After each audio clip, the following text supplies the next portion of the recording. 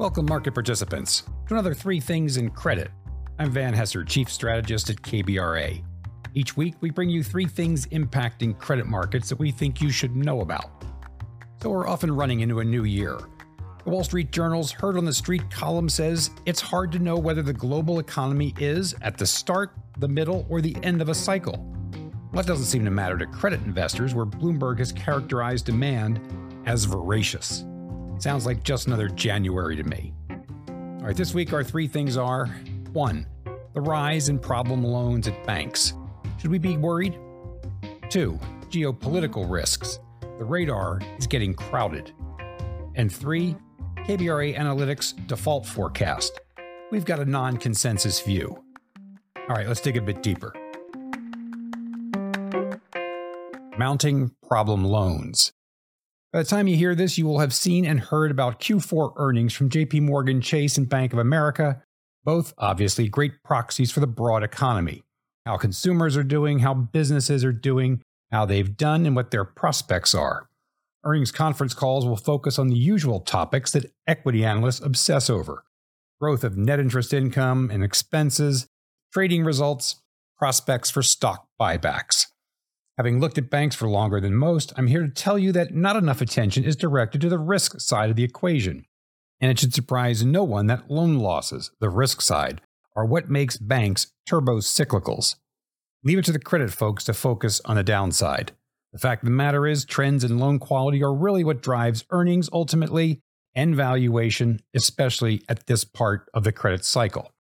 Now, loan quality risk is disclosed by the banks in three ways that reflect how current and expected economic trends are impacting the quality of the loan book. Specifically, we'll get net charge-offs or losses on deteriorated loans, non-performing loans, which are deteriorating loans where typically the borrower has not made a payment in at least 90 days, and the loan loss provision, which is an income statement line item of funds expensed out of current income that is set aside for projected future net charge-offs. Now, this issue did come into focus this week, courtesy of a piece in the Financial Times, where a headline bellowed, "Largest U.S. banks set to log sharp rise in bad loans." The piece highlights that consensus estimates for the four largest U.S. banks, that's JP Chase, Bank of America, Wells Fargo, and Citigroup, are calling for non-performing loans to rise to $24 billion. That's $6 billion higher than the year-ago figure. Sounds like a lot. And a 33% jump in a bad thing is not a good thing. But a little perspective here is important. These four banks have nearly $4 trillion in loans. That means $24 billion in non-performers equals 0.6% of loans. Now, applying Charlie Munger's favorite invert approach, that means 99.4% of loans are in good shape. That is extraordinary. We start to get a bit worried when non-performers get to 3%. Now, how about the loan loss provision? For all U.S. banks, that hit 8% of total revenue for the latest 12 months ended September. The longer-term annual average is around 10%. And for context, in the GFC, the loan loss provision hit 35% of revenue. So we have a ways to go before that starts to bite. To be clear, the trend here is not our friend, but the non-performing ratio and a loan loss provision are just two more things that are normalizing. And given the de-risking phenomena banks have undergone post the GFC, where a lot of loan risk has been moved into markets, and given the strength of consumer and commercial balance sheets in the aggregate coming into this downturn, and given the soft landing that we see coming, we do not anticipate loan quality data to show material deterioration in this cycle. All right, on to our second thing. Top geopolitical risks. Now, we often remind our clients that geopolitical risk developments generally do not impact markets all that much, except when they materially affect supply and demand of key goods or services. Moreover, many perceived risks that fall into this category tend to be tail events. Doesn't mean that they can't impact markets. In many instances, potential outcomes could significantly alter the course of history. It's just that the probability of these events occurring tend to be very low, so it's hard to invest profitably around these prospects. That said, the collection of geopolitical risks that are on the radar at the moment is as formidable as any time I can think of. This is undoubtedly a function of a world that is more interconnected than ever, yet bipolar, if not multipolar, in its power structure. Technology, of course, is fueling that interconnectedness, and it's running far ahead of government's ability to control it. So that has brought us closer together for good and bad. Meanwhile, the US and China continue to grapple for global leadership, while a handful of rogue states have brought unwelcome disruption. Ian Bremmer of the Eurasia Group goes as far to say that we live in a G0 world, a world without global leadership.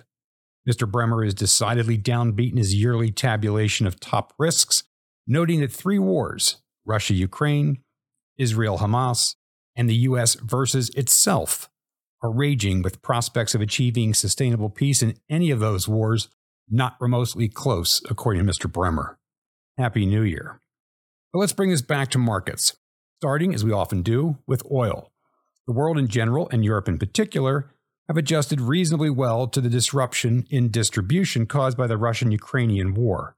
We are not prepared, however, for production or distribution disruption that could come from an escalation of war in the Middle East. That escalation could affect more than just oil if it leads to shipping disruption in the Red Sea, through which an estimated 10 to 15% of global trade flows. In risk markets, we also worry about China, where its ambitious, to say the least, attempt to fundamentally alter the course of its economy has introduced significant risk into global economic growth. Mr. Bremmer observes that consolidation of power at the top has snuffed out policy debate and animal spirits, just as China's past growth engines have been exhausted, and there is little the government will do to reverse either trend. Bloomberg consensus has taken 2024 China estimated growth down to 4.5% from 5% back in May of 2023. It's quite a fall from the 8.4% averaged annually for the past 20 years. A lot of this is factored into sub-potential growth in the developed world expected for 2024, but for now, that growth, the consensus view is 2.6%, is still expected to be positive. All right, on to our third thing. KBRA Analytics updated default forecast. Joining me today is Eric Rosenthal, who generates our forecast as part of his work with KBRA DLD, our direct lending news and analytical platform. Eric, welcome back to the podcast. Thanks, Van, for having me back on the podcast. So, Eric, since the last time we talked, the soft landing narrative has taken root, where inflation continues to reduce towards target, economic growth remains buoyant, and the labor market tight. And that's kept investor sentiment, probably more importantly, liquidity, relatively upbeat. Is your bottoms-up default forecast syncing up with this view? For high yield, this is exactly what I'm seeing, and why we believe the default rate on a dollar basis finishes slightly lower in 2024 than in 2023. 6 months ago, our default radar red list stood at $44 billion with 24 issuers, and now we're down to $33 billion with just 19 issuers. So let's go back to that default radar and maybe an explanation of that. Give us a 30-second description of what that is and how it feeds into your bottoms-up approach. Definitely. Our default radar identifies the most troublesome credits for potential defaults. Credits are flagged red or orange, depending upon the severity of the situation, with the most worrisome deemed red. We believe secondary bid levels are the most predictive for determining potential defaults, but other factors such as market news, ratings, maturity, and industry are examined. And these high-yield, syndicated loan, and also direct lending default radar borrowers, they're published in our monthly report. So great, we'll be on the lookout for that. I noticed in your press release earlier this week, you're calling for syndicated loan default volume in 2024 to exceed that of high yield by the largest ever margin. What's going on between those two markets? Sure. So we are forecasting roughly $60 billion of syndicated loan defaults versus approximately $39 billion for high yield for 2024. Now, if you compare that to last year, that translates into an increase of about $8 billion for loans, but a decrease of $5 billion for high yield. Loan default volumes have surpassed high yield for 3 consecutive years, and one of the reasons we believe this occurs again in 2024 pertains to credit quality. There is a notably higher portion of issuers that are rated B or lower in syndicated loans compared with high yield. The bigger reason, though, that centers on the default radar. So how do we think about the default radar numbers? Right, so for loans, we've got $53 billion in outstandings, and that's roughly $20 billion more than high yield on our red list. From a count perspective, there are 46 loan companies compared with the 19 I mentioned before for high yield. Now, if we extend to the orange list, there are another 85 loan borrowers versus just 37 for high yield. So essentially, there are more than 2 times as many loan issuers on our default radar. And this ties back to why we expect syndicated loans to surpass high yield in 2024 and by a wide margin. I got it. All right, so a 3% high yield default forecast by volume is below consensus and even the long-term average. Is there any path to a higher rate, like 5%? So it's not impossible, but it is highly unlikely because to reach 5%, that requires $65 billion of default volume, meaning we're talking about a $20 billion jump from 2023. Now recall there were some sizable issuers last year that did propel the numbers, such as Carvana, Diamond Sports, Legato, and SVB. Now there are still some big issuers that are projected to default in 2024 via distressed debt exchanges that should propel the volume, such as Lumen. But essentially, to hit that 5% you were talking about, you need, I would say, at least 2 of Bausch, Dish, or Community Health to file for bankruptcy, coupled with the macro environment to worsen imminently. And then when you factor in that BAML's distress ratio, which looks at spreads over 1,000 basis points, is at its lowest level since May 2022, I'd say a 5% high yield default rate seems about as likely as your Eagles defense starting to morph into the 85 Bears. Whoa, I see what you did there. You put all of this in a language I unfortunately understand. So speaking of distressing situations like the Eagles defense, you mentioned distressed debt exchanges. Is that something you see continuing in 2024? Hey, at least your team is still in it. My squad was done 4 offensive plays into the season. It's a good 4 plays. Yeah, it was great. But as to the distressed debt exchanges, we believe this continues to play a huge role in producing loan default volume and contributes to the anticipated 4% rate for 2024. What is interesting is that from 2008 through 2018, this source of defaults accounted for just 8% of the loan total.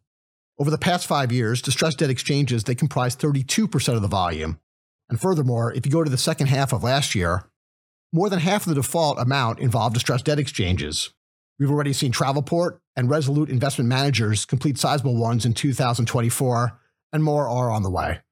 All right, thanks for all of that. Now remind our listeners where they can find out more information. Sure, so we publish on a monthly basis, as well as weekly default commentary, plus real-time default stories. And you can find this on our website at dld.kbraanalytics.com.